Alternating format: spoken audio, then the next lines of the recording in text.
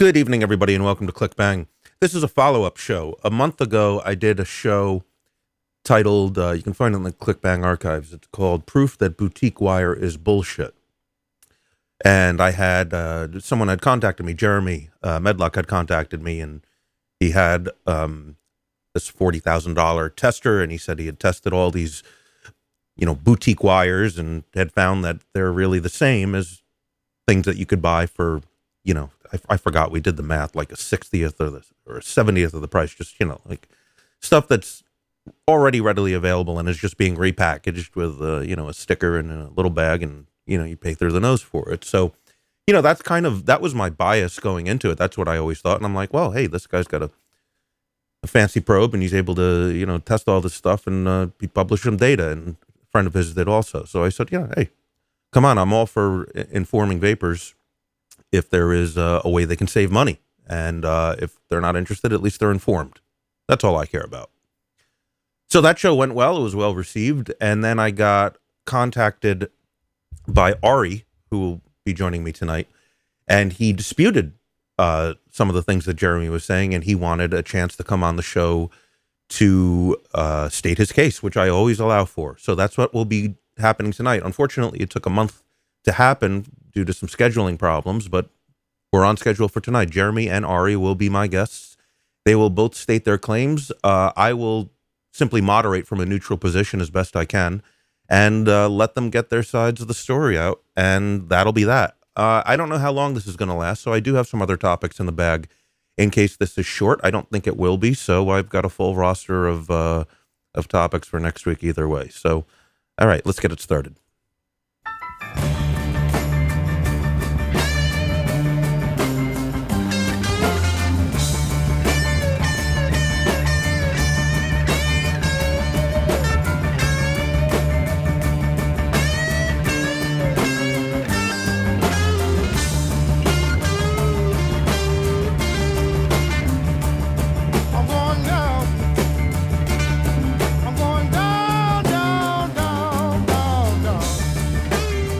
Okay.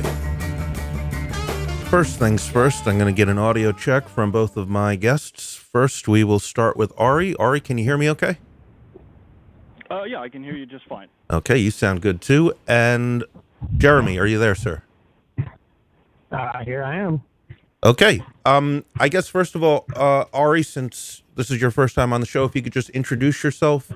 Who are you? What do you do in vaping? And tell people your story. Sure. My name's Ari. I'm owner of Sweet Spot Vapors. We're a e-liquid and wire manufacturer. We've been in the business for about 4 or 5 years.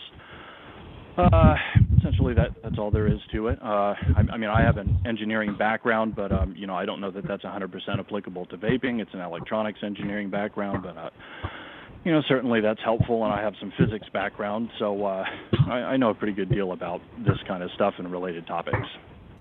Okay, and Jeremy, I gotta do one thing here. There's a lot of background noise. I just gotta figure out what.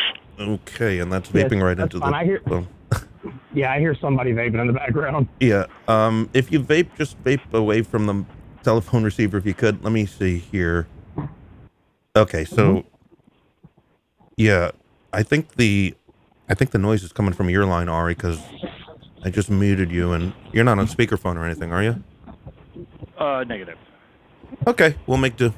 Okay, Jeremy, welcome back to the show. Could you please introduce yourself? Yeah, I'm Jeremy Medlock. I'm a certified non-destructive testing inspector. I work for one of the major players in the inspection game in the world. We just got surpassed by one company that merged with another, but we're still very well right on top of the inspection game. I'm certified in magnetic particle testing, phased array. I have liquid penetrant inspections, ultrasonic, positive material identification, which is the technique that I use to identify and basically give a chemical breakdown of these wires. Okay, now what I'm going to do is in the chat, for those of you listening on replay, that'll be in the replay notes. I have Jeremy's testing results, which were previously shared. I'll share those again right now, as well as Ari's counter to that. Now, Jeremy, just briefly, since some of the people, but not all the people, are probably familiar with what you did, can you just give a very brief overview of the testing that you did and what you found? Yeah, absolutely. The technology that I used is called positive material identification. It uses X-ray fluorescence. Now, every single element on the periodic table, they all fluoresce at different levels of light and the frequencies of light that are used when you bombard a material with thanks. Oh, thanks, sir. When you bombard a element with X-rays, the materials, the elements that are there, they all fluoresce at different frequencies. The scanner picks up those emissions of light frequencies and translate them into percentages of the different elements that are contained within the material. The longer that you direct X-ray radiation at the material, the better the response, the more defined the result is. This technology has been around for 10, 15, 20 years now. It's been used all over the world. They use it in customs when toys come through that, that are from China that might have, lead paint in them, or, certain elements that are not safe for human exposure. What we use the technology for is mainly to identify the chemical composition of weld metal. We want to make sure that the welds that are performed on these pipes are meeting, ASTM and ASME codes. The code specifications that I work primarily with are section B31.1 and B31.3. I'm also certified in D11. Since we started this discussion, I've gotten a little bit of exposure to F67.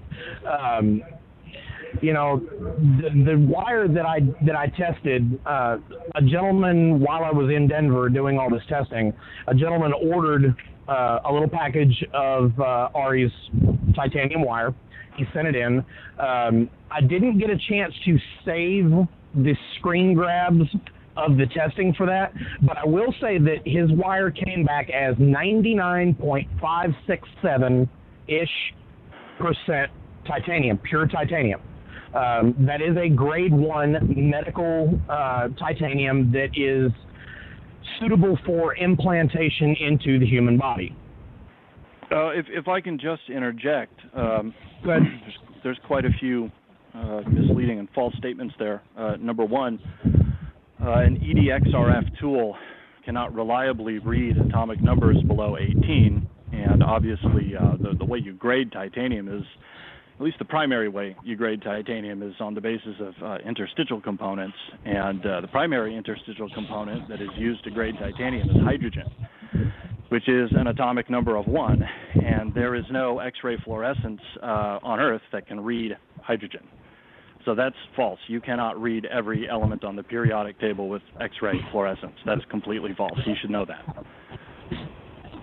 that. Number two, no sample was ever sent to him, not by our company. In fact, a friend of mine, Ryan, wanted to send him a sample and pay for it, and I canceled the order because I don't feel like sending a sample out to someone who's doing irresponsible testing and reporting.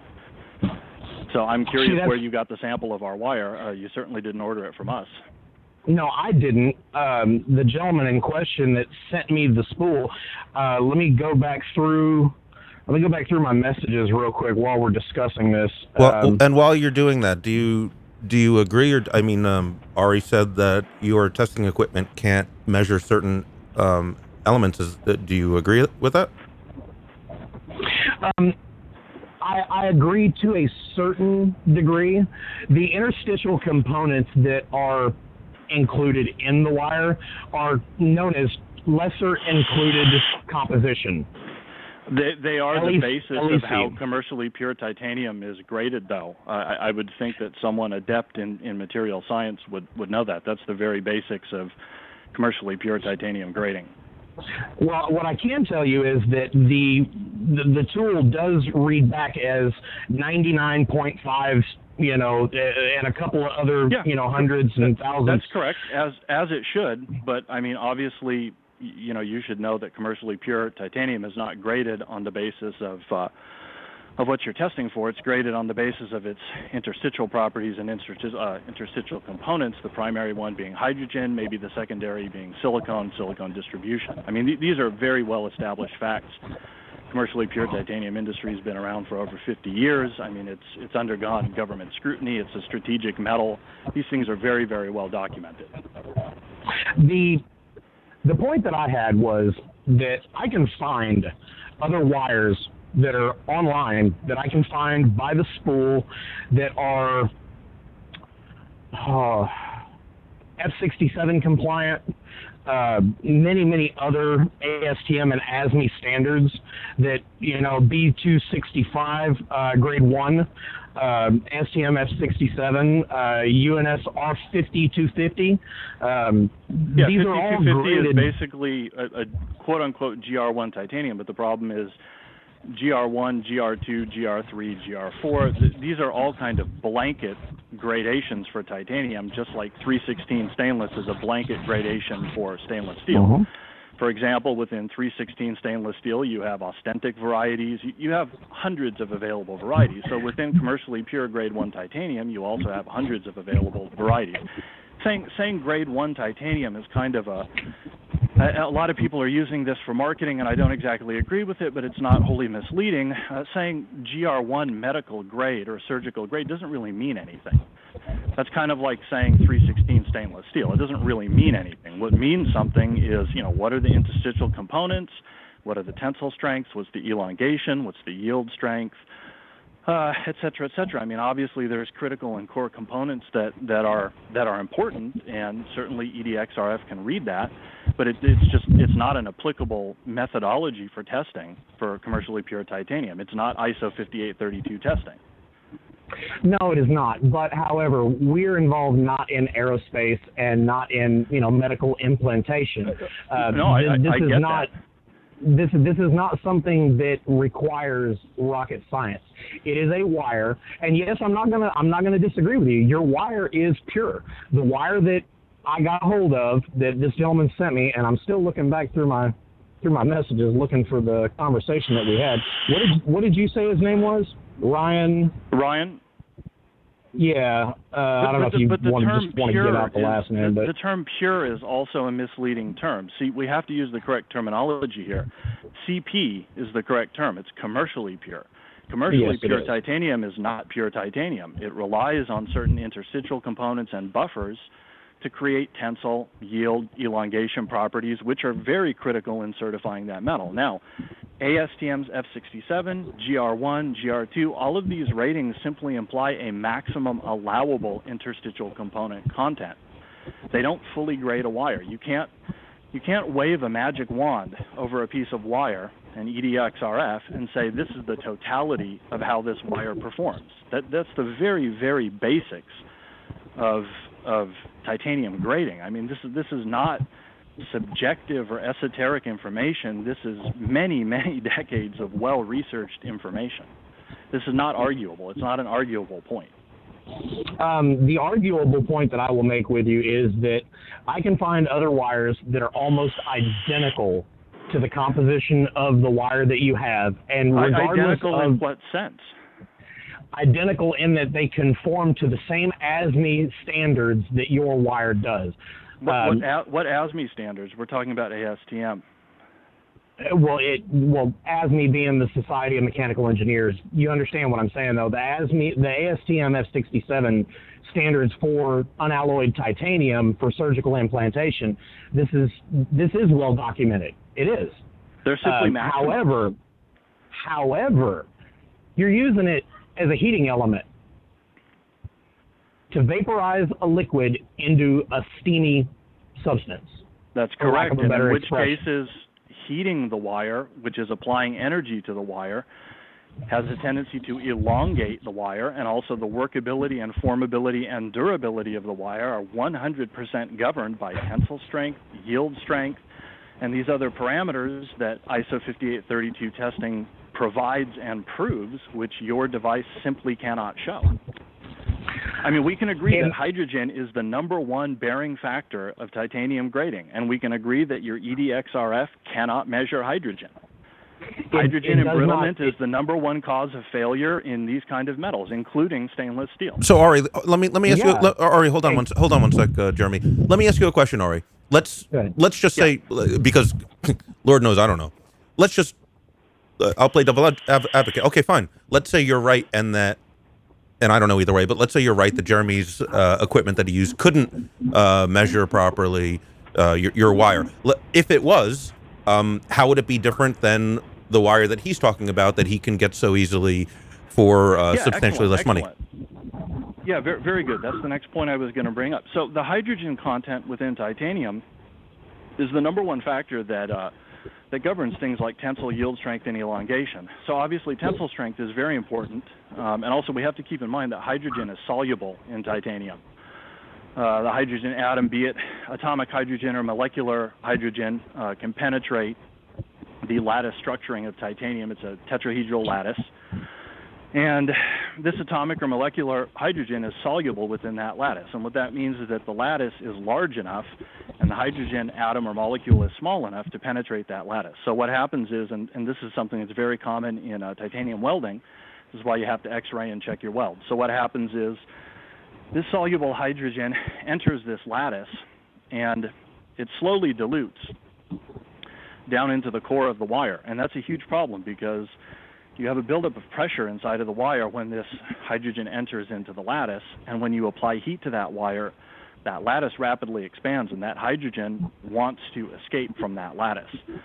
The problem with that is if the escape rate of the hydrogen is below the permeability of the titanium, you get a problem called hydrogen embrittlement, and what it causes basically stress fracturing due to pressure. So that's what will cause, a titanium wire, especially if you're using it as a heating element, to overly elongate and fail. So obviously the tensile properties, the yield properties, the tensile property is essentially considered a maximum strength property. So that's the point at which the lattice, quote unquote, breaks apart. And I'm oversimplifying this. It's much more complicated than that. But in lay terms, that's how it works. And the yield strength is basically the strength that governs at which point the lattice can induce axial distortions and bend and or form a coil or form another type of object. The elongation has everything to do with how much that object expands, and I'd be very happy to provide some high-speed microscope footage of the elongation of our wire. That's a very critical component. So let's say, for example, you build a coil in your atomizer, and you wick it with some cotton, and you have a nice tight, and I'm sure we can all agree that wicking is a very important property of getting a good vape. So let's say we pull that wick through and it's nice and tight and it's the proper kind of wick. And let's say we go to pre-fire that coil, and that coil undergoes an undue amount of elongation. That's going to cause a really big problem because now that coil swells beyond the size of that wick. So obviously we can't sit here and say that tensile strength, yield strength, and elongation are not important. They are highly critical. I disagree. We're not sending rockets to the moon. We're not sending Wait, Ari, please don't interrupt him. Please let him finish his thought. This is a very simplistic. This is perhaps the most simplistic application that you could possibly associate with titanium wire. This is not anything that is life-threatening. It is not anything that is critical that relies on those particular parameters to be absolutely what they have to be. It's not rocket science. You're sending an electric current through a piece of wire to heat juice and create vapor. So you're saying that the tensile strength is not important? Not as important as you make it out to be, no. And you're saying that the yield strength, which governs the formability of how you can wrap a coil, you're saying that's not important? If you anneal it to a certain degree where it's not as, for lack of a better term, springy as, the straight unannealed titanium wire, so if I can wrap a coil with it, then there's no issue. So you just admitted that it's important. If it's too stiff and too springy to wrap a coil, then it's useless. But if I can wrap a coil with it, regardless of the springiness of the wire, I can gauge how likely that wire is to return to its original shape. I can gauge how big that coil is going to get, so I can simply wrap it on a smaller bar. And when I release tension on it, yes, it does. It expands to a larger diameter. If I gauge the diameter of the bar properly, then annealing, it's kook science. It's bro science. It's not something that is absolutely necessary in the wire. No. It's not bro science. It's accepted global standards. I can go pull ISO 5832, which is the way you test commercially pure titanium, relies on tensile strength, yield length, and elongation as 3 components of its parameters. Are you arguing that ISO 5832 testing is irrelevant? In this application, yes. I feel that you're clouding. You're muddying the water with a bunch of technical terms with 90% of people who vape. You're clouding the water by claiming that. Okay, hold on. All right, two things. By the way, nobody can hear either of you. First things first. Wait, both of you, please wait for the other party to finish their thought, because when 2 people are talking at once, nobody can hear anything. And second, Ari, please don't vape directly into the phone. It's really, really loud. Jeremy, please finish your thought quickly, or as quickly as you can, and then I'll let Ari respond. Go ahead, guys. When it comes to this application here, I feel that you're muddying the water. All of these different technical specifications that you keep throwing out are irrelevant when it comes to vaping, for the most part. There are certain things that do have slight relevance, but overall, not what you're claiming they are. I can go find a spool of wire online that is commercially pure, 99.9%, or however pure that I can find it, and get it to perform almost identically, if not absolutely identically, to the wire that you sell for a fraction of the cost. These different technical specifications that you're throwing out because 90% of the people that vape have no clue what they mean. They hear a bunch of technical numbers, and yes, you are a very intelligent man. That's obvious. But they hear you throwing out all these different specifications, and they think, oh, well, he knows what he's talking about. That must be right. And G-Plat and other wire manufacturers have all done the same thing. Oh, we know this and we know that. We're this intelligent. You just got to take our word for it. And for the most part, yeah, it does work for you. But you can't convince me that you went to a wire manufacturer and convinced them to make some special alloy or some unalloyed whatever. You didn't go to them and convince them to stop making a product that was already making them multi-million dollars a year to make a product specifically for you to your specific specifications for this small of a niche market. That's. I'm sorry, I don't believe it. That's really interesting that you bring that up, because that's absolutely false. If you knew anything about the way the global titanium marketplace worked, you would know that there are hundreds of specialty manufacturers which are willing to provide specialty billets of titanium for whatever purposes you may or may not need: biomedical, aerospace, et cetera. Yeah, but not on such a small basis. Well, how do you know what a small basis is? You don't work for us. You don't know our numbers. You don't know the volumes that we buy. You don't know our overhead. You don't know our labor costs. You're making suppositions. I'm making an educated supposition based on the fact that no one in the vape industry, probably not even, perhaps Joytech, maybe, but a multi-billion-dollar company is not going to stop making what they already make and they already provide to make something simply for you. It's just not feasible. You don't have the stroke. I'm sorry. These are not multi-billion-dollar companies. That's where you're confused. So you're making suppositions saying that are on the basis of an educated guess, but you're clearly demonstrating a lack of understanding of the commercially pure titanium global marketplace. There are certainly many dozens, if not hundreds, of vendors that will not only provide you with custom billet stock, but they'll drop forge whatever alloy you want as long as you meet their MOQ, and their MOQ is nowhere near as high as you claim it to be. I disagree. I disagree on the reliability but you of have that. no proof. See, the difference is you disagree, but you have no proof. I disagree, but I have proof. But you're not going to throw out business names. You're not going to throw out contacts. You're not going to throw out anything to make it investigatable, because that hurts your bottom dollar. I threw out the data sheets. You want me to name my suppliers? What sane business would name their suppliers? Is BMW going to tell you who makes their differential? That's a very fair. Actually, yeah, they do. No, they don't. Actually, yeah, they do. Yes, they do. Car companies, anything that is traceable back to original inspection, yeah, they do. Right.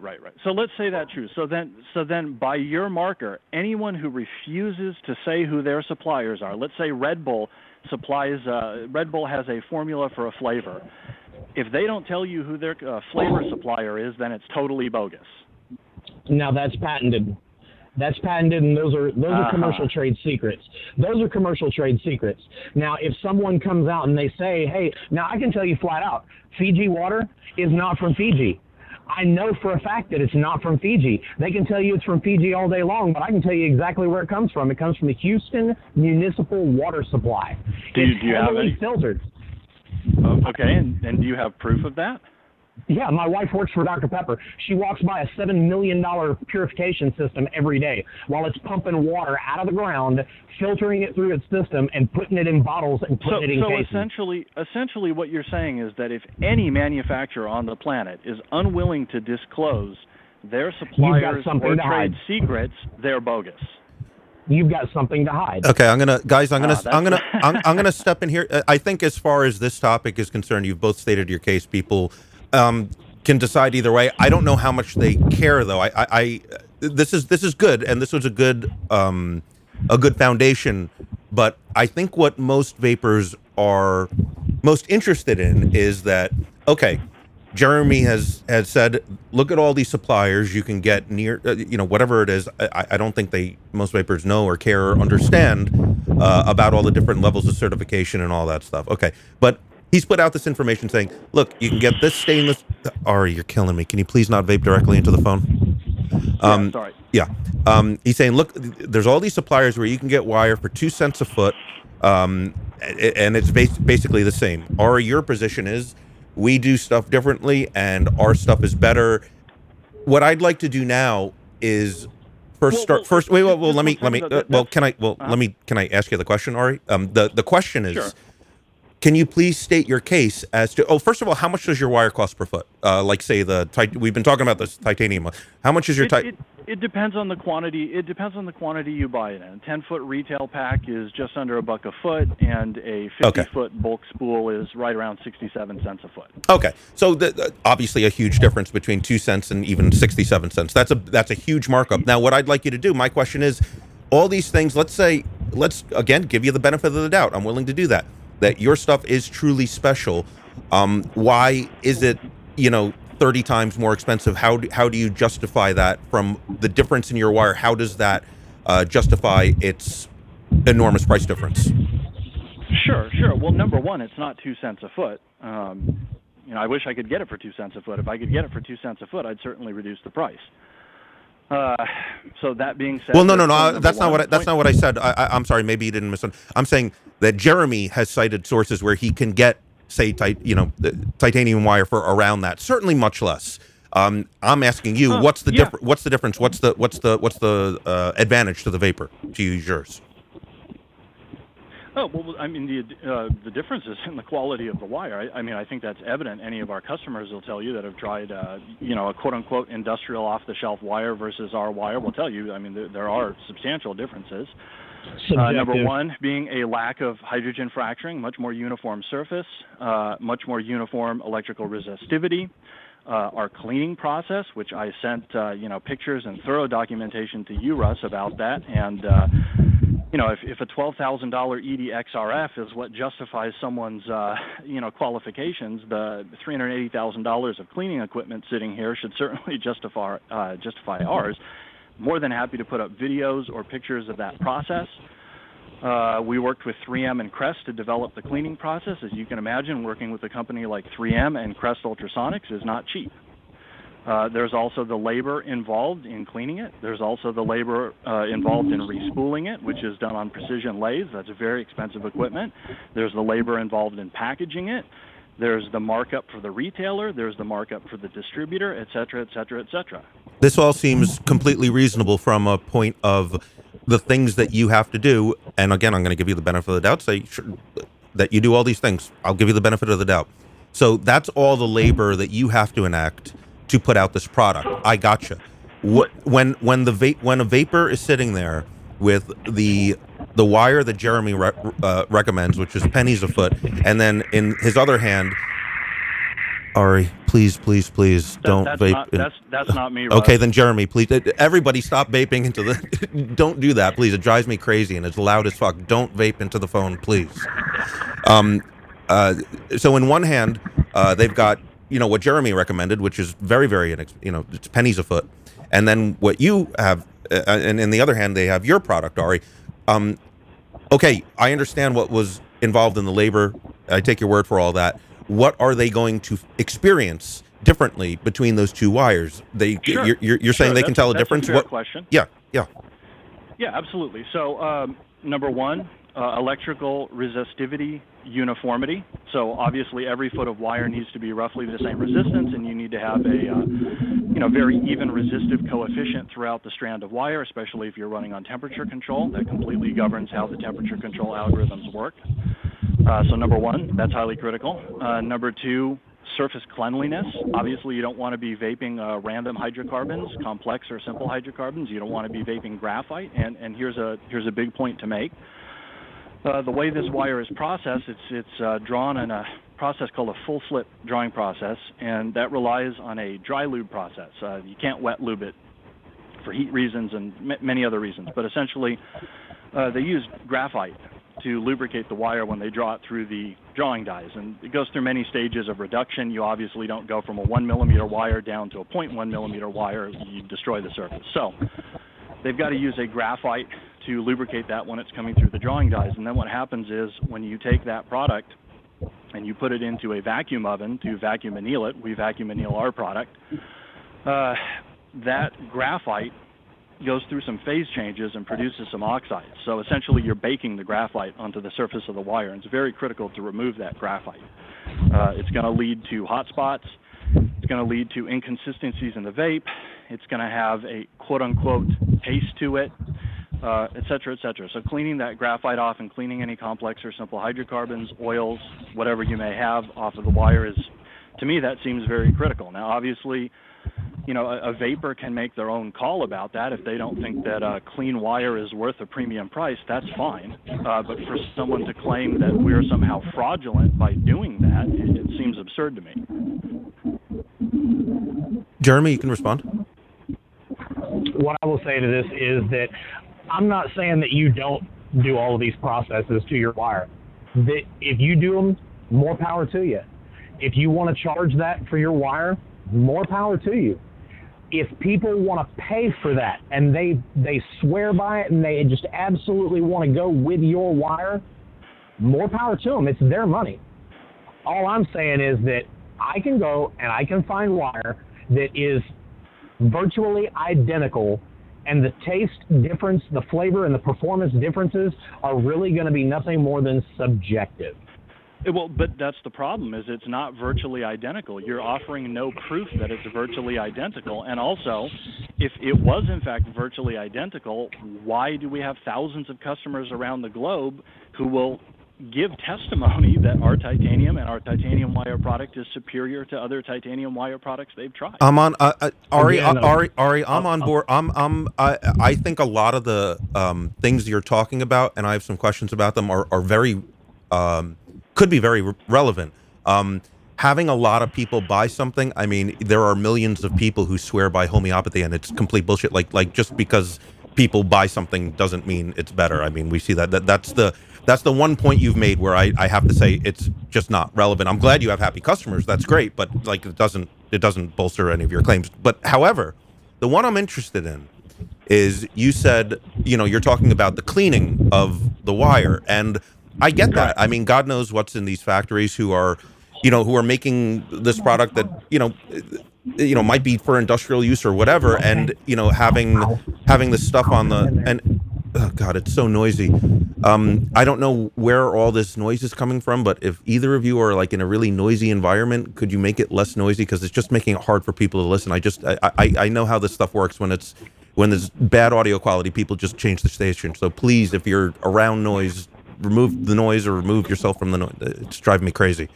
Okay, so I can mute my microphone. It's probably on my end. Yeah. When you're not talking, just mute. If that would really help a lot. Oh, that's much better. Yeah, much better. Okay, so the cleaning thing, that's interesting to me. Definitely interesting to me. So, my question to you is, what would it take? Like, let's say you're right that like, and it makes a lot of sense to me. Like you're making some sense to me here, Ari. That hey, there's all this gunk that could be on the wire that you don't want to just wrap a coil and throw some cotton through it and start vaping on it. That is an argument that like actually really resonates with me.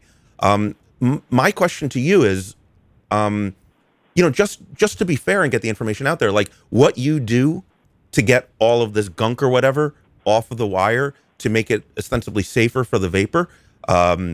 That sounds great. My question to you is, let's say a vapor were to take the wire that Jeremy has recommended, that does not go through these processes that you're doing to clean it.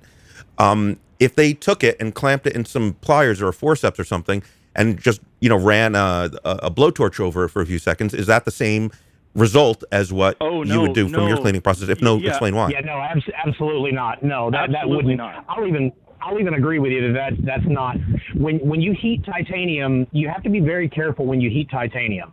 And the reason why is because it produces titanium oxides, and those are actually very toxic to inhale, which is one reason why it works. Well, it's one of the reasons why it works so well with temperature control, is because you can manage the temperature of the wire. You don't want to get it past those critical points before it starts to produce oxides. Yeah, I'll mute again. I think sorry if I'm interrupting. Am I free to talk? No, I actually asked you the question, Ari, so go ahead. Yeah. So I think there's a more critical point to bring up, which is blowtorching your wire or, clamping it in your atomizer and heating it to quote unquote clean it is not in fact cleaning it. What you're doing is you're burning those hydrocarbons, oils, residues, graphite, et cetera, into the surface of the wire. You're creating a fundamental metallurgical change, and that's typically why a wire will hotspot. If you ever wondered why wire hotspots, it's because of impurities, surface impurities. So Go ahead. Yeah, I agree. I do agree with you there. Okay, so I mean, this is to me Ari, you've changed my mind. I'm just taking what you're saying as truth. You sound like an honest person, so I'm gonna do that. I mean, this does sound. I'm also happy to back it up, Russ. I'm more than happy to provide photos, videos, a complete tour of our facility. We have nothing to hide. We are a very transparent company. Ask any of our customers, any of our supporters. We are number one in transparency and customer support. Yeah, sure. Any media that you provide, I'll include in the replay notes whenever you give it to me. I'm all for sharing all that stuff. This actually makes some sense to me. Like I can believe it seems. And this is a question for Jeremy now. Like, I believe it seems reasonable to me that if someone were to go online and buy some stuff, there might be some stuff on that wire that they don't want in their vaping experience. And if you take Ari at his word, and for now I have no reason not to really, he's taking pain and it sounds expensive to get rid of it. So Jeremy, what I'm asking you, I mean, isn't that a value? Isn't that valuable enough to justify? Is it valuable enough, that cleaning that they're doing? Is that valuable enough to justify the price? It all depends. Now, if I go and I source a spool of wire that is intended for medical implantation into the human body, I guarantee you that they have gone through very critical cleaning processes. There's not going to be any carbons. There's not going to be any graphites. There's not going to be any hydrocarbons baked onto the surface of these wires, because they could produce adverse reactions into the human body. And we live in such a litigious society that companies are just not going to take that risk to produce a product and sell it for those applications when those, negative repercussions could possibly present themselves. That's actually not true.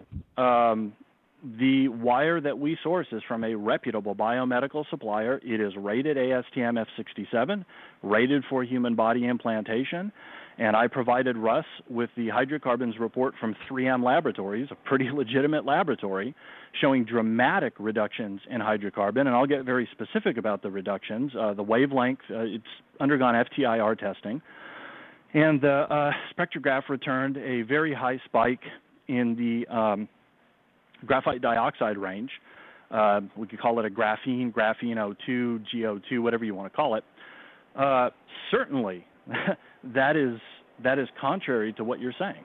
So no, these manufacturers are not providing absolutely clean product. In fact, when a doctor does something like a full hip replacement, obviously titanium is being used to do that, they have to go through a sterilization process to remove that. ASTM 67 does not denote that the wire is absolutely free of hydrocarbons. That is not at all what ASTM F67 means.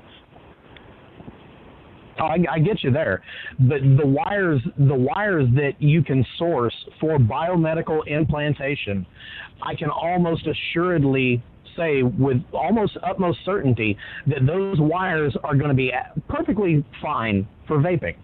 But I can prove that they're not, Jeremy. I have a lab report, an FTIR report from 3M Laboratories proving the spike in graphene dioxide, showing that no, they are not in fact acceptable for human body implantation. Also keep in mind, if this factory produces this stuff and clean it in-house, remember that there's a network of logistics that wire has to go through to reach the end customer. So even if it was clean coming out of their facility, which I'm disputing, still it gets warehoused in a dirty warehouse until it gets put on a pallet and gets put on a boat and then gets shipped over to the United States and then gets shipped through a bunch of people's hands and then goes to a manufacturer and then goes to a supplier, et cetera, et cetera. So we can't assume that this stuff is clean unless you have a report or a valid test showing that it is or is not clean. You can't just assume that it's clean. You can't just say, I guarantee someone that it's clean when you have no proof to back up that guarantee.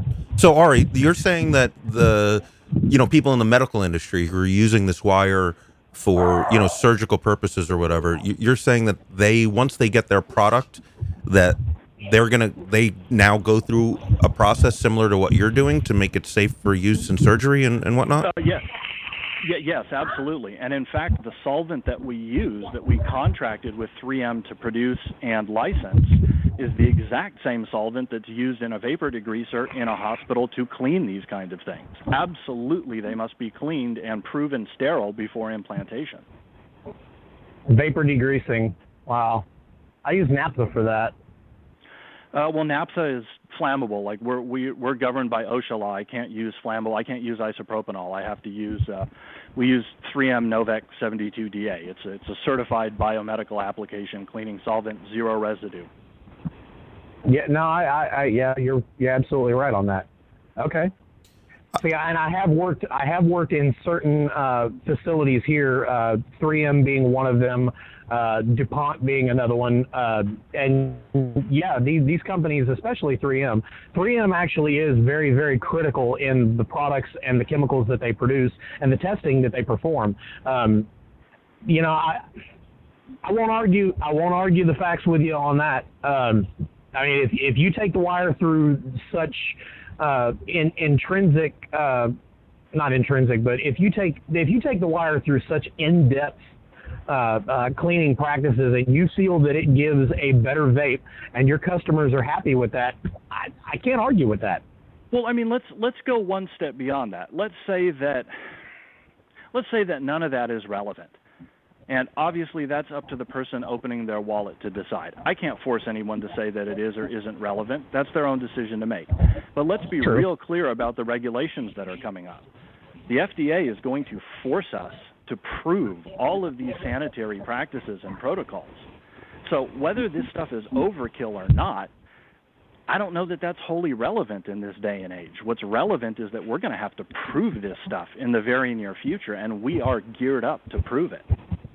Well, I will give you props on this. The fact that you are willing to undertake these extreme measures to, and not extreme in a negative way, but extreme just, to be so exacting in the cleaning processes. I will give you kudos, and props on that. That from an advocacy standpoint, that can't hurt the industry. Well, and if it can't hurt the industry, then in my opinion, that only helps us. Well, we're finding I will give you props on that, and I appreciate the fact that you're willing to go through those particular things. When I first started doing this testing, it wasn't to go after you specifically. It wasn't even. I didn't even have titanium wire in my sights because I know that titanium is, relatively new to the game, but it goes through such exacting circumstances.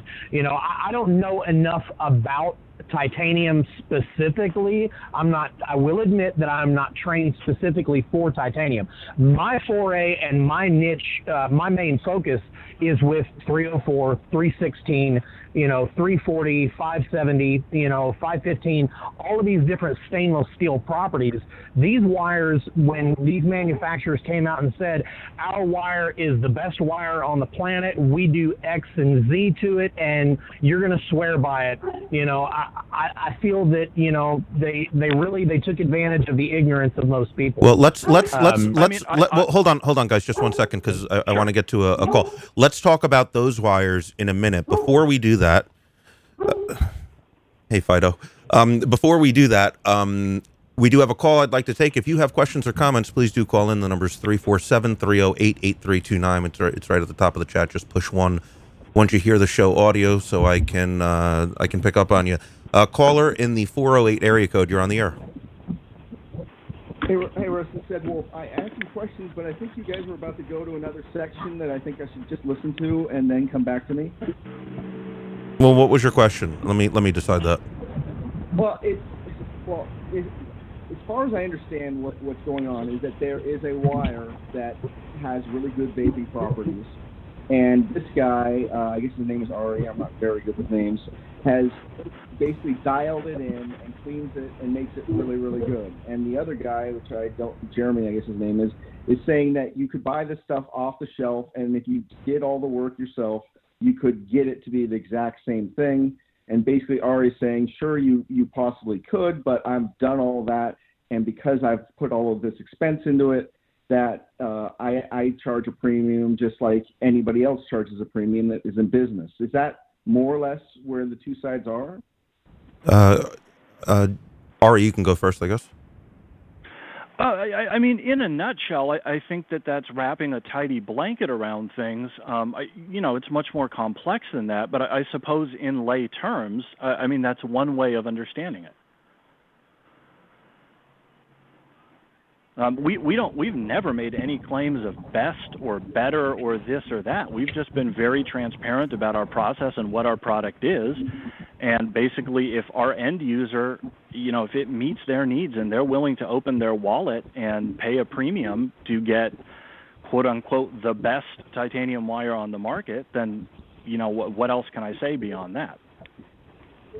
Yeah, it's to me, I have a lot of experience kind of with car parts and stuff, and some things are just dialed in. Like some people do extrude honing of the intakes and stuff, and it just does things. If it's dialed in, it's dialed in. So that's what it sounds like you're doing. The next part that you said is that you are preparing for the FDA, because that's something that I'm very interested in, because on some of these wires and even on some of the, like for the cartomizers, when they were finding tin in the vape, it was because of the surrounding cartomizer. So you're planning on doing FDA compliance and stuff? If we are forced down that direction, which, number one, let me be very clear, I don't agree with FDA regulation. I will never get a tobacco license. I do not make a tobacco product. My wire has nothing to do with tobacco. So I simply will not comply. They'll have to lead me away in handcuffs before I comply with that. But, let's say that these overbearing regulations are imposed on us. Number one, I don't believe the FDA has jurisdiction to regulate consumer electronics or wire. I could just resell the stuff as jewelry making wire. I don't see how they're ever going to come after that. But let's say that they do. then we're gearing up to be able to back that up. I don't think any of us in this industry will be able to pass these PMTAs because, first of all, the FDA doesn't even know what the PMTAs are. They're basically asking us to pay for the testing so they can analyze the testing and then figure out what the hell they're talking about.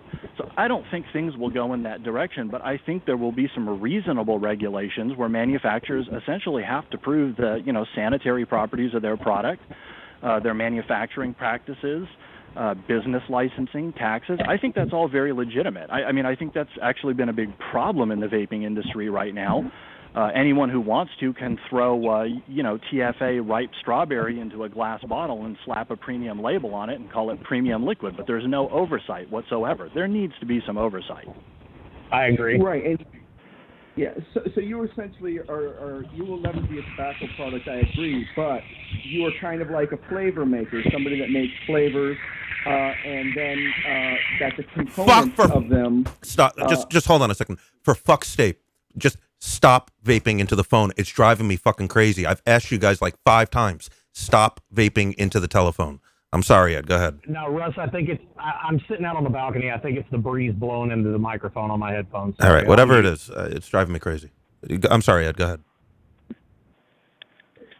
Yeah, so you're like a flavor maker, essentially, because the flavor makers, Well, we also make liquid. We've been making. That's how we got into this business. So we make liquid. So we're right. So my point is basically that you could well be a component in a tobacco product, and because you have the data to support what your wire does, that could be useful. Correct. So I will probably be reaching out to you outside of this. But my other question would be, because there are very small changes that make differences in the metal of the wires. My understanding is that Ni200 is almost exactly the same as Ni201, except for just minor differences.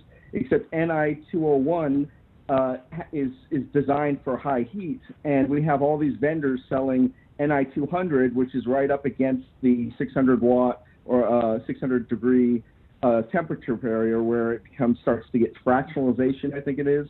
So can either of you guys talk about what you think of Ni200 versus 201? And maybe that question could be put off to the end if you guys were going to talk more about what you were talking about, Russ. I'd be happy to get into that. Yep, please do. Yeah, okay. I'm game. I'm game for that for what I know. So yes, very small percentage differences can make cumulative performance differences. I mean, anyone who has dealt with critical systems knows that. And it's also the cumulative result. Like if you gain 1% here and 1% there, like look at a race car. They're trying to shave grams off of every last little component, and they might spend $70,000 to make a shock tower that weighs 7 grams less than the one before. Does that 7 grams win them a race? Maybe not. But if they have 100 parts that they all shaved 7 grams off of, then yeah, these things make a cumulative difference. And without a doubt, very small percentages of metallurgical change can make big differences. And I emphasize the word can because you can't wrap a tidy blanket around all metals and say that, well, if 2% difference in nickel makes a huge difference, then 2% difference in 316 stainless would make a huge difference. It's not that simple. I agree. And so when people are using Ni200, and I think that because the higher temperature version is Ni201, that everybody should just be using 201. Is there some sort of cost reason, or is there any reason why people are using Ni200? Is it cost, or why would people go with the high temp rated stuff? Well, first of all, the term high temp is a bit of a misnomer. Both Ni200 and Ni2R1 certainly are not going to produce a nickel dioxide or a nickel isotope or a nickel salt at vaping temperatures. Your cotton would ignite and blow into flames well before any of that happened. But what is critical is these very small differences do make a difference in yield strength, tensile strength, and elongation. And I believe that elongation is the number one parameter to look at, because obviously if your coil expands and contracts and has these kind of uniformity issues while you're vaping, that can cause a problem, hot spots, et cetera, et cetera. Now, I know Jeremy doesn't exactly agree on that, but maybe I can do some testing under the high-speed microscope and show that there is a very big difference. So, for example, Ni200 has about 40 to 50% elongation per 2 inches. Our wire, and sorry for the shameless plug, but I can really only use this as a basis, our wire has about 20% elongation. So I think you could see where, a difference in the coil itself expanding 2 times as much as another material, that can certainly make a difference. That would be like if you had, let's say, a critical component in an engine, like a piston or a piston ring, and it expanded beyond the bore of the cylinder. That's obviously going to cause a very big problem. So yes, I mean, these very small differences can make a performance impact. But again, this kind of has to be up to the vapor to decide. I mean, they're ultimately the ones that open their wallet. Yeah, but I don't think there's any information that anybody has on 201 versus 200. I mean, it's just that 200 came out. That's what people are using. So when you say that vapors are going to make a decision, I kind of think it's the vendors that should be making that decision. So is 201 different price? Is there a big price difference between the two? No. But again, you can't blanket Ni200 and Ni201 into a tidy package. There's very many quality gradations within that. So let's say you buy some Ni200 and you chop it up into 1-foot sections and you measure those on a precision milliohm meter. And let's say a 1-foot section of it measures 0.7 ohms, and then another 1-foot section measures 0.3 ohms, and then another measures 0.23 ohms. So no, I mean, yeah, you could say that is Ni200, but that's not really getting into the core technicalities that matter to us. I mean, wouldn't you want a wire that's uniform in electrical resistivity? So I think that go ahead. I think it goes much deeper than that. I mean, I hate to make it so long-winded, but it is a really complex subject. Okay, I think people are interested actually, but so when people are, because I looked at the specification, the PDF, so I totally agree that there is quality differences for the same spec. I'm even told that there's gigantic quality differences between VG, that some VGs are better than others. Yeah, that's correct. So within the same group, there's good, middle, and best, for every single thing. But when I was looking at the PDF document, it was basically saying that Ni200 starts to fractionalization at 600 degrees. That's when it begins to happen. And so if you had a bad version of that, I would expect it to be happening at a lower temperature. Well, a lot of that has to do with the hydrogen content that we were talking about. So the question is, what is fractionalization, and does that mean that the wire is literally decomposing? And because here's the last part, is that people say that they can taste the nickel in their e-liquid. They can taste it in their vape. And if the wire is breaking down and getting into the vape, that's kind of what I really want to know. And that's why I believe that Ni200 is the safer option. Well, I wouldn't say safer. 201. I wouldn't say safer because this gets into some other issues. I think a lot of people are assuming that heat is the only catalyst for oxidation, and that's not true, especially with the nickel. Nickel is one of the most reactive catalysts on Earth. It's used for all kinds of industrial value-added processes. In fact, nickel is part of the process that produces VG out of biodiesel remnants, but we won't get into that. So essentially, yes, these very minute differences can make a huge difference. Also, when you're talking about 600 degrees, I think you're talking 600 degrees Celsius. So what can happen is let's remove heat from the equation. There's another process called an organometallic reaction, and that is certainly something that nickel is susceptible to. Nickel is not an inert or biocompatible material. So something as simple, great experiment. Take a strand of nickel and dunk it in a glass of lemon juice and potassium chloride, just some simple table salt, and leave it in there for 2 days and watch what happens. My guess is you'll never vape on nickel again.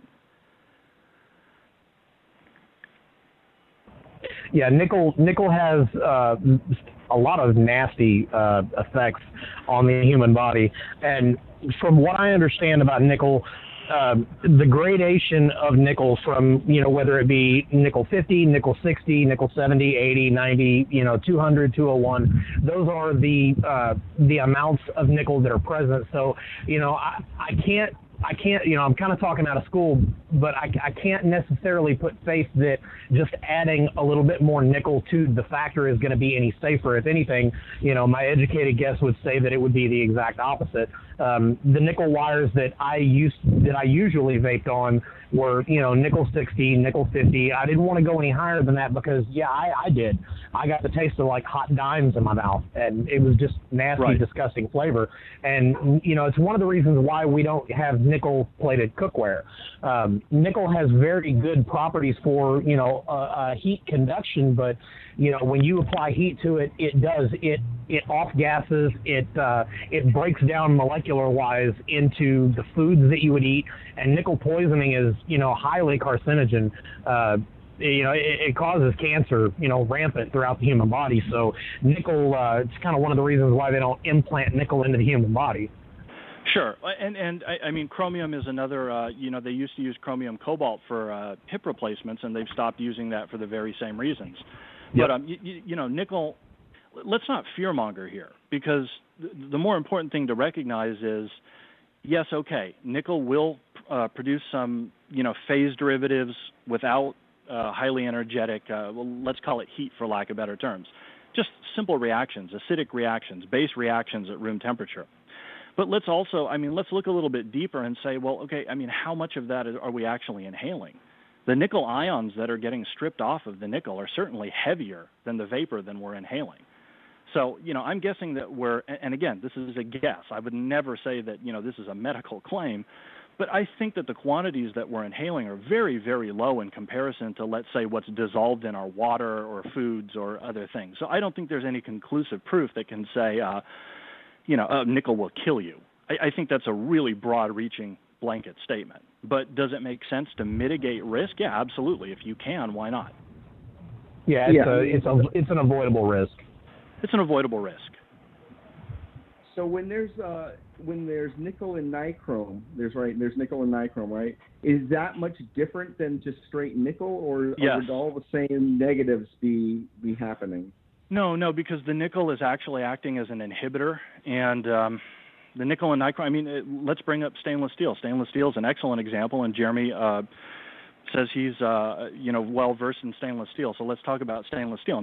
Stainless steel is nothing more than iron, carbon, nickel, and chromium. And yeah, there's a little bit of manganese in there, and there's austenitic varieties, et cetera, but for the most part, that's what stainless steel is. So nickel and chromium act as inhibitors, and they inhibit rust by flash oxidizing. And in fact, in stainless steel, chromium is actually the catalyst for creating that, let's call it galvanized layer, or mitigating galvanic response. So is the nickel in a stainless steel, quote unquote, as toxic as nickel in pure nickel wire? No, because number one, it's bonded to other elements. You're creating an actual alloy. It's not just a randomly floating piece of nickel, for lack of better terms. But, could we say that there's a potential for some phase 2 or phase 5 oxidation? Yeah, absolutely. So of the different materials that we got nichrome, we got canthal, we got stainless steel, and titanium, and just pure nickel. Which should a vapor be vaping on, considering that? What's the best vape? Yeah, if they just want to, let's talk about that from two perspectives. Let's talk about that from just a health and safety perspective, and then from a performance perspective. Jeremy, I'll give you first crack on this one.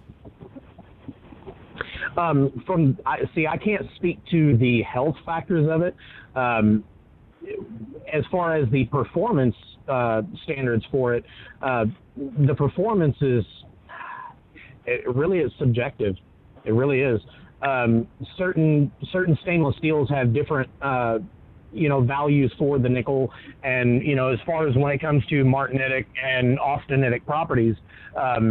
Granted, the wires that we're using in vaping, it's not austenitic stainless steel. It's not martensite. It's a very common grade of stainless steel.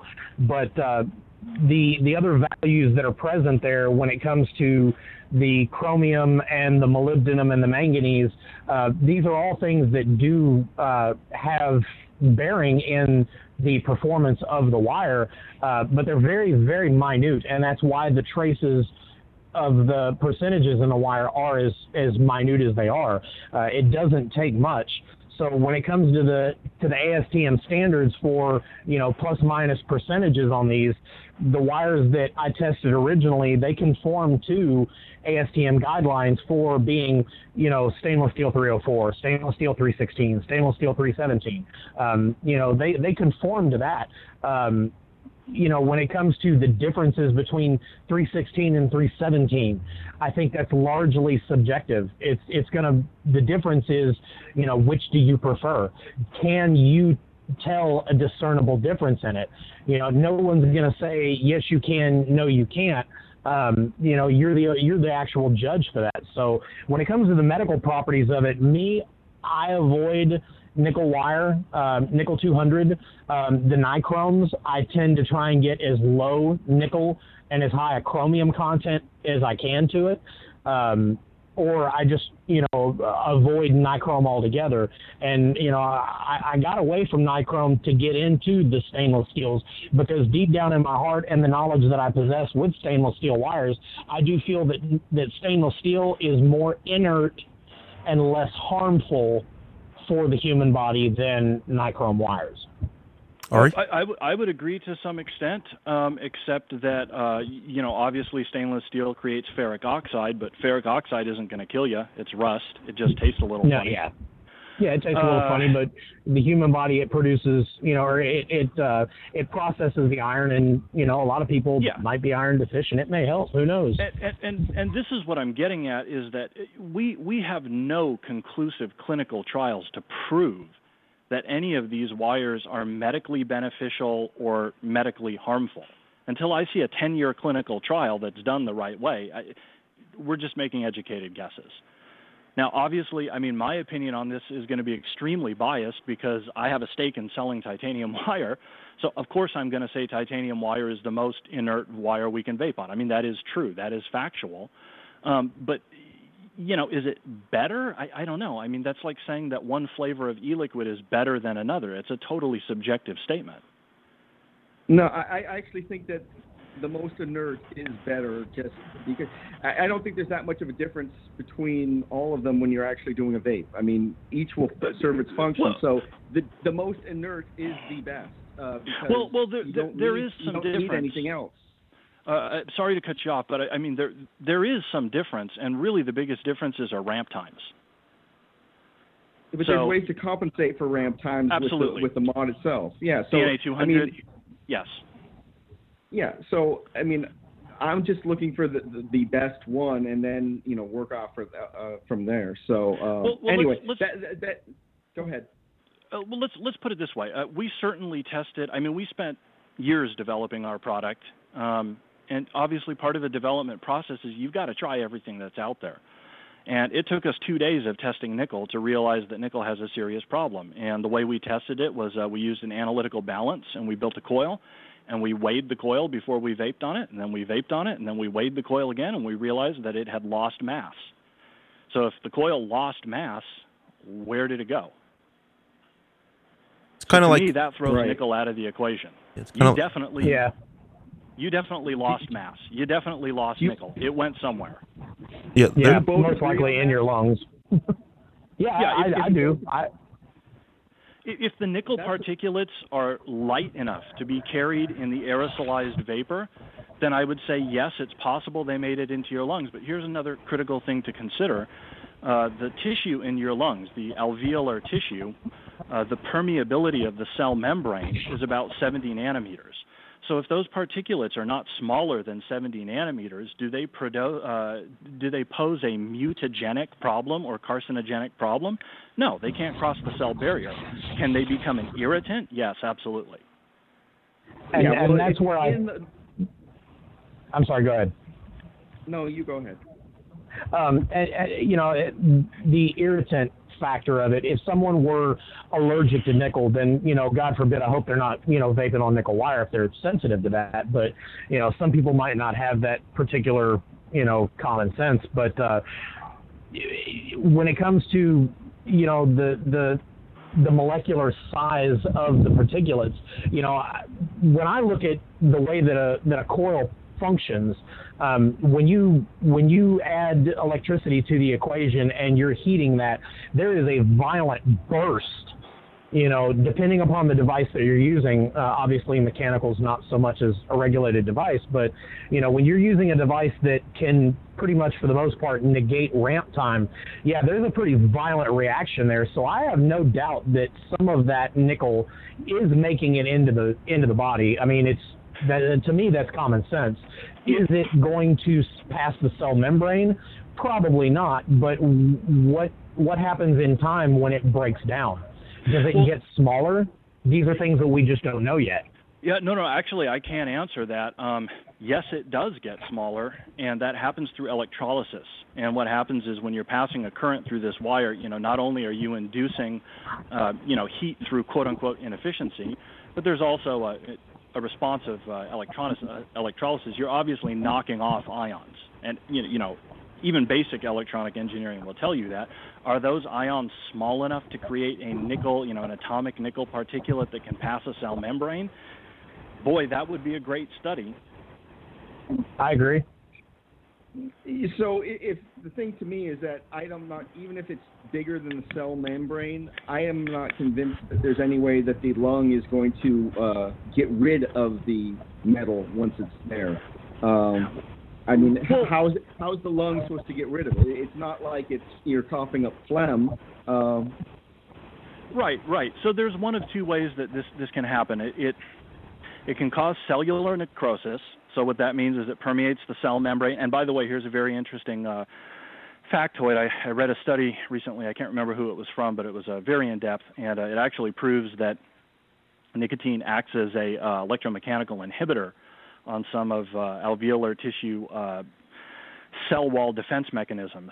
So you actually put a cell into a state of dormancy under high doses of nicotine under long time frames. So there's some argument that, yes, you create more permeability when you add nicotine into the equation, but that you need a clinical trial to really see how that affects human health. This is part of the problem with the current testing that's out there. You can throw whatever you want into GCMS and vaporize it and get some, component results, but it doesn't really tell you the impact on human health. And let's bring up diacetyl as a really good example. There's a big fear-mongering, a big scare about diacetyl. Oh, my God, diacetyl will kill you. It'll give you cancer, all this kind of stuff. But people failed to look at the volumes. Like, that's the problem I've seen in vaping, is that people have a tendency to wrap tidy blankets around things without really looking at the specifics. So, if you ingest 7 micrograms of diacetyl, are you going to get cancer? No.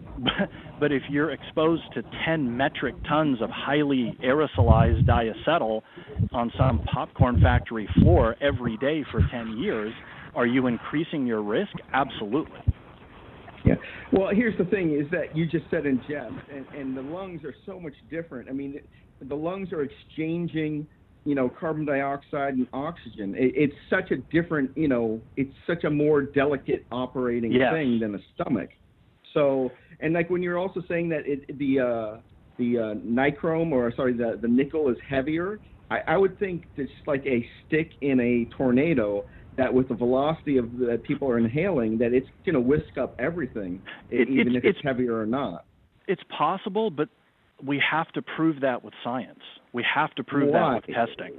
Doesn't it just make sense that if somebody's toking, really hard on a atomizer, anything that it's going to get sucked up right up? Why on earth? I mean, we're talking about very small weights. I mean, it's just right, just like a but tornado. Here's the thing: is you can't go in front of an FDA review panel. I mean, we can talk amongst ourselves all day till we're blue in the face and advocate to ourselves all day. But if I stand up in a courtroom and I make an explicit statement, the judge is going to ask me for data. And if I don't have that data, my point is irrelevant. It doesn't matter how logical it is. Right, but I just look at it as one is capable of that and the other one is not capable of that. And if nickel is fractionalization, what is this fragmentization thing that they call it? That's just the metal breaking down. Like it's graphitization is what they call it. What can you explain what graphitization is? I've never heard that specific term. Maybe Jeremy has. Hello? Okay. Sorry, I had to mute. Now, graphitization, yeah, I'm not really sure that that's an actual term or not. That's just something that I remember from the I looked at the whole specification for Ni200 and Ni201, and it's talking about that this graphitization where the metal is breaking down under heat, and so. If one wire does that and the other wire doesn't do that, I don't think you need to bother with a study. I don't think that would be just wasted money on a study. I mean, I would agree in some senses. We can say for sure that titanium is biocompatible. It's inert. It is absolutely inert. But can we say for sure that the breakdown of nickel into some phase 2 or phase 5 nickel derivative causes cancer? I mean, that's taking really broad leaps and bounds. Hey guys, just one sec, guys. I know Jeremy has something to do. He's got time constraints here, so I don't think you have much more time to talk, right, Jeremy? Yeah, no, I got to go put my son to bed. Okay, if you can call back, if you want to call back in after, that's fine. If not, you could say thank you for joining us tonight, and you can say goodbye. Absolutely. I will say that Ari has he's pretty much convinced me to the validity of his tests. I won't dispute the titanium wire, but the other manufacturers, when it comes to the 316 and the 317, 304, those things I do know. I'm a little out of my league with the titanium, I will admit. Yeah, I'll dispute them all day long, but the fact that Ari's willing to go through these extreme lengths to prove and to make it as safe as possible, yeah, that's a win in my book, and I support that. Well, good. Excellent. I appreciate that. So absolutely. Thank you much, Jeremy. Oh, go ahead, Ari. Thanks, sorry. Guys. Have a great night. Okay. Yeah, take care. Yeah, I gotta say something, Ari, and I'm not speaking for Jeremy here, but when we were going through arranging this debate, which turned out to be much less of a debate, really, I think it's just everybody trying to learn from everybody, which is great. But when we were going through this, I got to tell you this, Ari. When we were talking, and Jeremy painted this picture of a lot of the manufacturers are just, buying spools and marking it up and not doing much else. I still believe that's true. And I got to be honest with you, when I was talking, the relatively short chats that we had on Messenger when we were talking on Facebook, when I was talking to you, I got a completely different impression of you than I've gotten tonight. And by that, I mean, I was talking to you, and I don't know if you've noticed, but I was trying to stop talking to you as quickly as possible. You probably noticed that. Yeah, and I know. And that's because, like, whenever you started talking, I started saying, man, this guy sounds like he's totally full of shit. And then tonight you come on here and I'm like, wow, this guy is like really, first of all, really polite. Not that you weren't polite before, but this guy's really polite. He's really knowledgeable. He has all the stuff to back him up.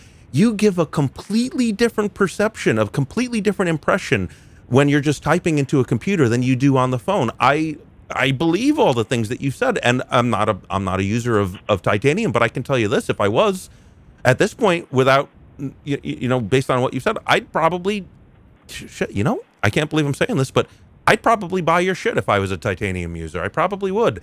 So maybe cool. I don't know. Maybe some of that has come from you're. I think you're doing a good job, but you're in like unfortunately, and this is through no fault of your own, you're not in bed with, but you're in the same room that has a bunch of beds of people who I do believe are not doing anything other than buying big rolls, repackaging, and drastically marking up the price. I really do think you're doing shit to ensure safety. I give you a thumbs up for that. I'm getting a completely different impression from you, and maybe that's part of the reason why Jeremy thought you were full of shit. So did I. You come off completely different on the air. Well, look, I mean, what did Carl Sagan say? Extraordinary claims require extraordinary evidence, right? Sure. And I think this is the big problem in the vaping industry as a whole. And I'm certainly not bashing anyone. Someone can make a buck, and they can live the dream. More power to them. We just don't run our company that way. I won't comment on any other wires. I have no idea. That's not my business. That's their business. But coming from an engineering background and coming from a scientific background, if I went into an engineering review and I just sold hype, I'd be out of a job overnight. So I come from a background where you must prove things. It's unacceptable to do anything else. So I hope that comes through, and I agree. I think there's a lot of inflection and a lot of validity and sincerity lost in the medium of PMs on Facebook. You don't really get a good feel for where someone's coming from. Yeah, no, case in point, I believe I was wrong. If you have questions or comments, please call in at 347-308-8329. We have a caller in the 901 area code. Caller, welcome to the show. Hello, how are y'all doing? Good. Excellent. Hey, Ari, this is Scott. Hey, Scott. I actually do know Ari, and I didn't want to call in until you mentioned something about him rubbing you the wrong way through Messenger. Ari types at light speed. I can remember when I first started interacting with him on Hobo's group and talking with him. Within 5 minutes of it, I felt like an idiot. I thought I knew something, and all of a sudden I didn't. And gradually, as time went on, it would be 10 minutes and 15 and 20 minutes. And I've since spent hours on GoToMeeting chats with other people that I've, put in for support and asking questions, from stupid, simple questions to extremely complex questions. And, Ari has always been there to help us and support us, vapors that use his wire. I've seen chat up on dozens of different groups, always there to help and support folks. And Russ, I know I spoke with you for a moment in the lounge, and I backed off. But that's kind of why I got a little bit the way I did. No, I don't mind. I don't mind if I said something wrong. I want to be called out on it because I want to learn. And just to be clear, Ari didn't rub me the wrong way. The best way I could say it is that when we were speaking on Facebook, Ari rubbed me as a salesman.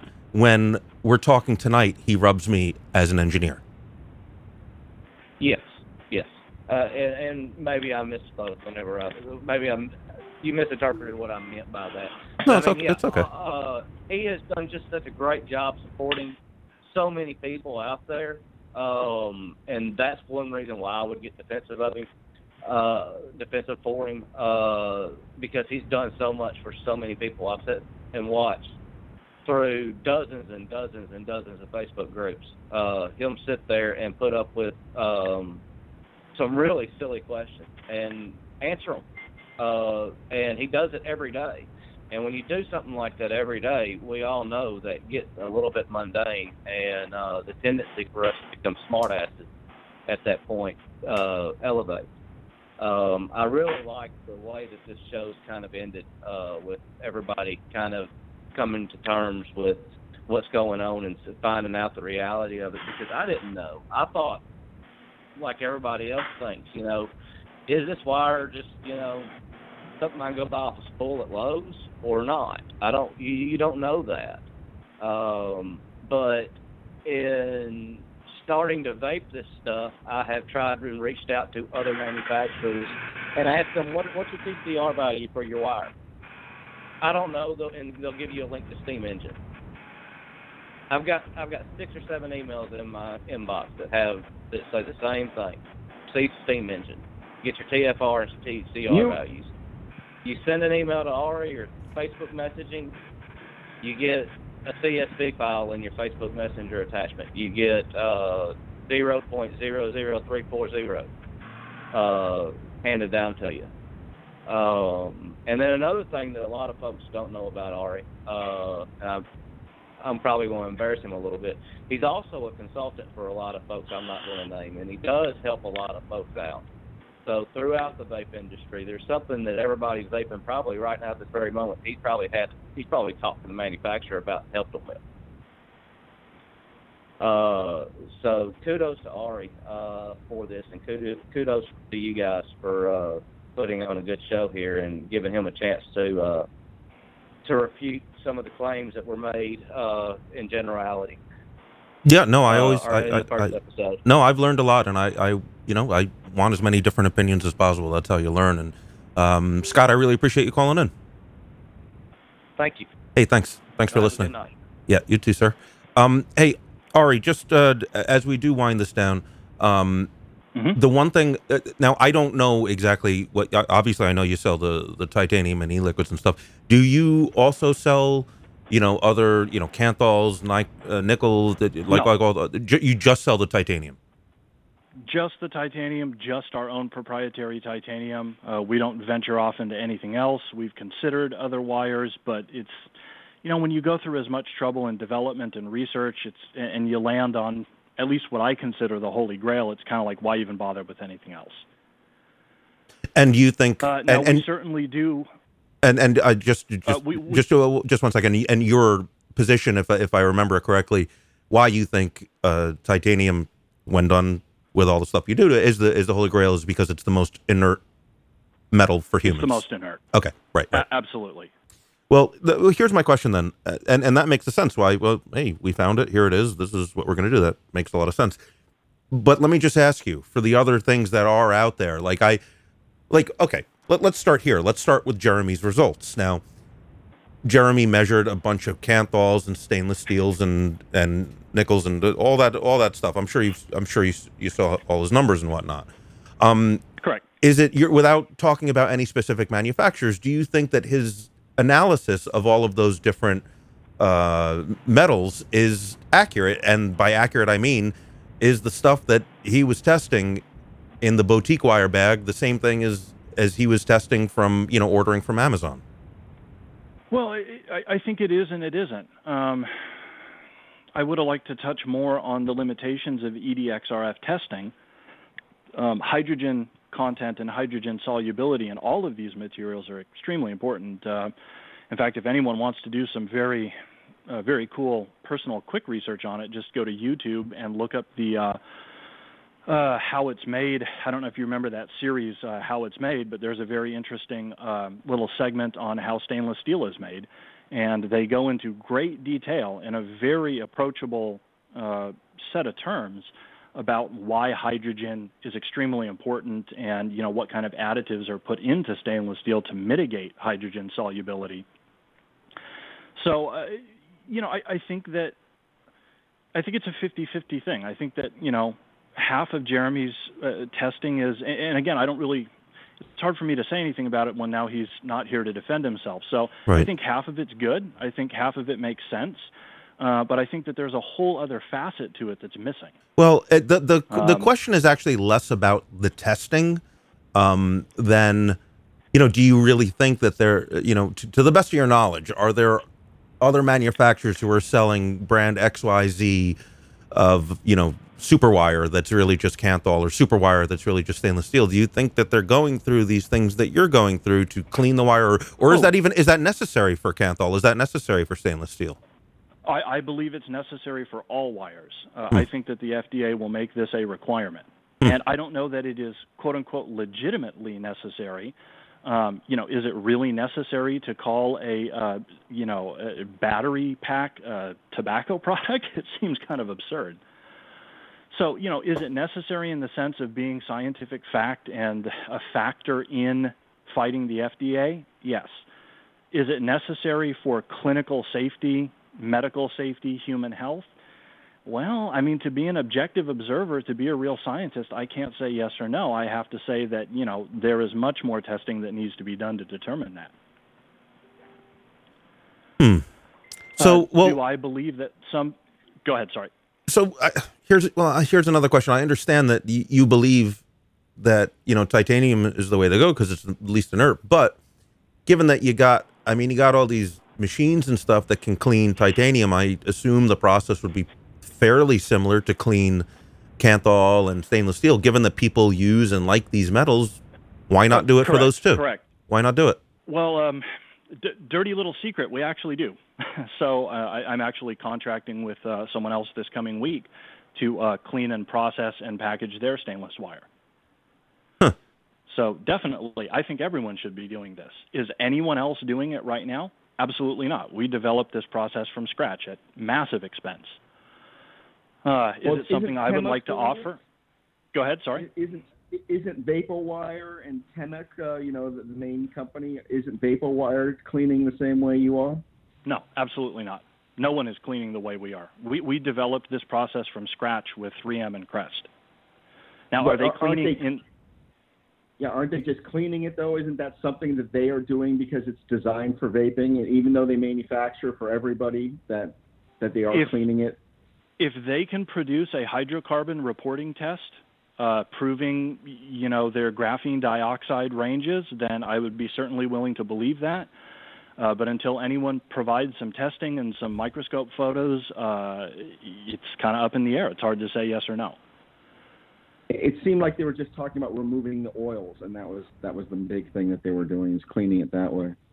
Yeah, and I think that there's, I've heard the argument, well, then why not just take a cotton swab and some alcohol and wipe your wire down?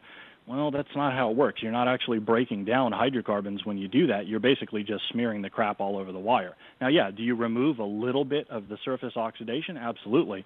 But there's no way that isopropanol and a cotton swab is going to remove caked-on graphene dioxide. That's actually burned into the surface of the wire. That's a very, very strong bond.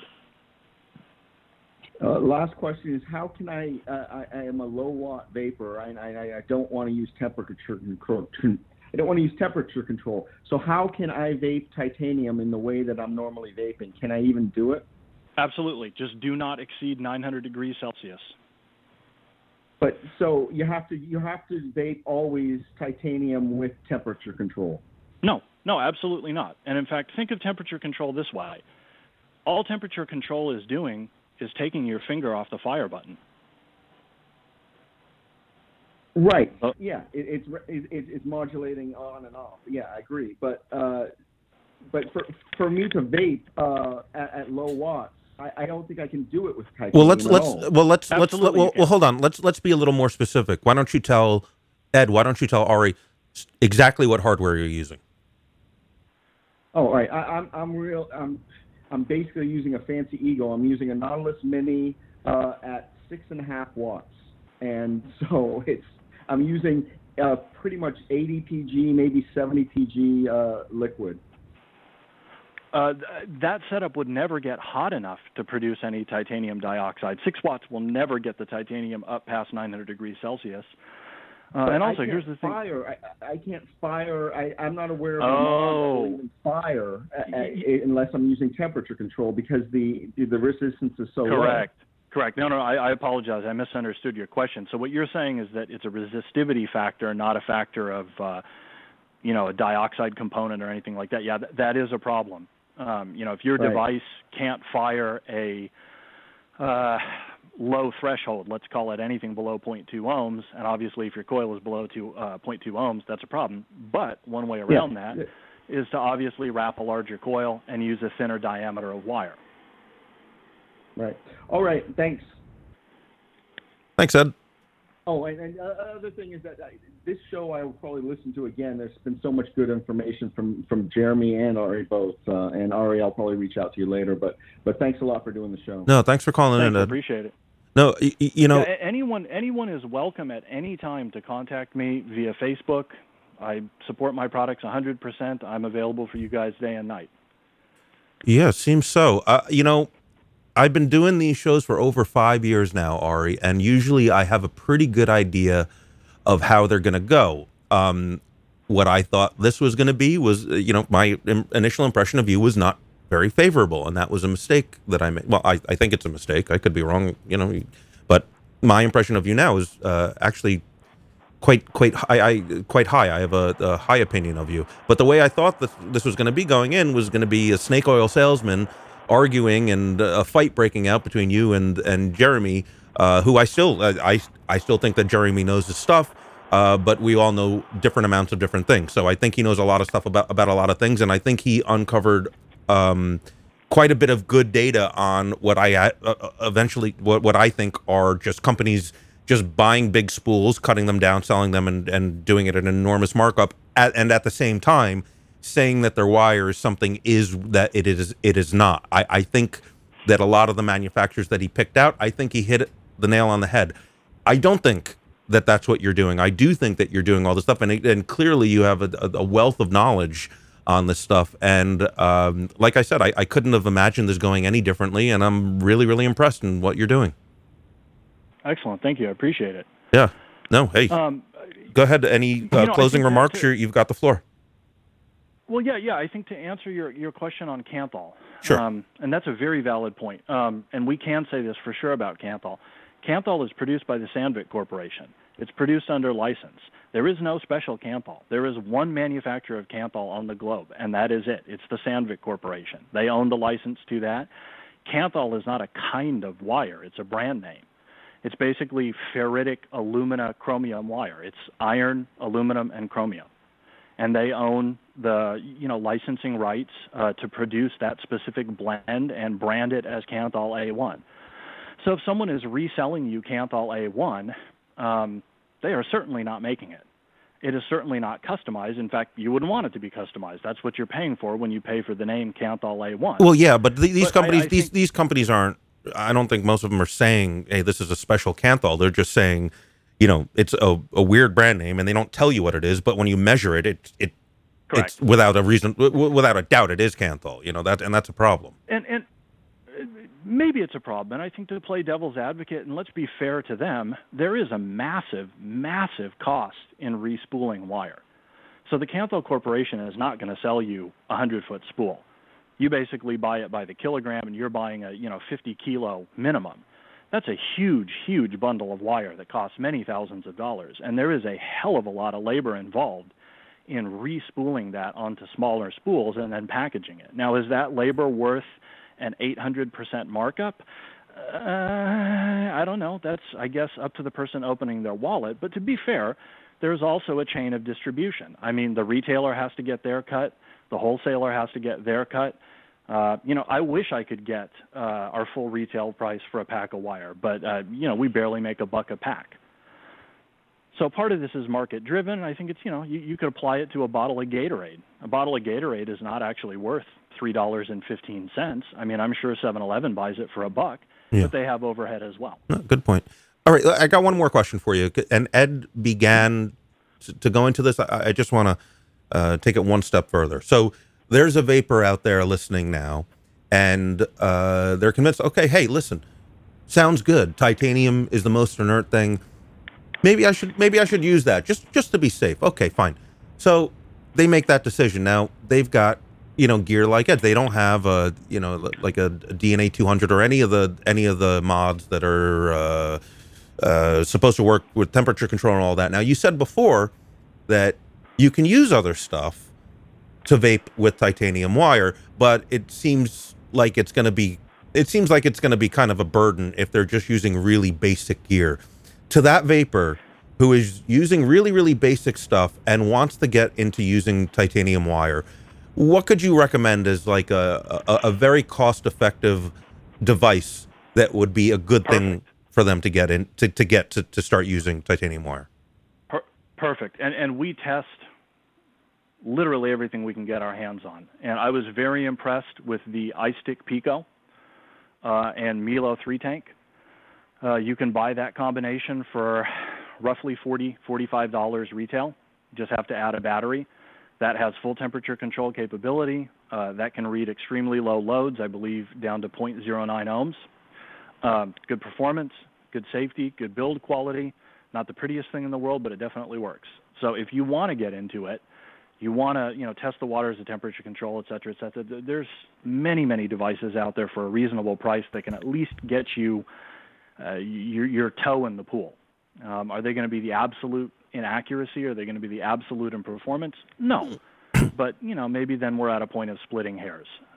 Well, if you don't They mind, will work. well, if you don't mind, just as I wrap up the show and before you shut off your computer, 90 seconds. and before we run out of time on the phone lines, if you could just send me a couple links so I can put it in the replay notes, because people, just to save people a couple minutes from Googling, maybe if you have a link handy of a good place to buy that, maybe you could just send that to me in Facebook and I'll put it in the replay notes if that's all right with you. Yeah, absolutely. You want me to do that after we get off the air? Yeah, sure. Which will be now. Yeah. Yeah, that's no problem. I can compile a list for you. Okay. Yeah, it doesn't have to be extensive. Just a couple choices. That would be really great. I really appreciate that. And thank you so much. You've really impressed me tonight. 60 seconds. Thank you so Awesome. Thanks, Russ. I appreciate the time. Thank you so much, Ari. There he goes, everybody. What an interesting show. That is really not what I expected at all. I am very pleased with that. And shit. What do you know? I learned something, I think.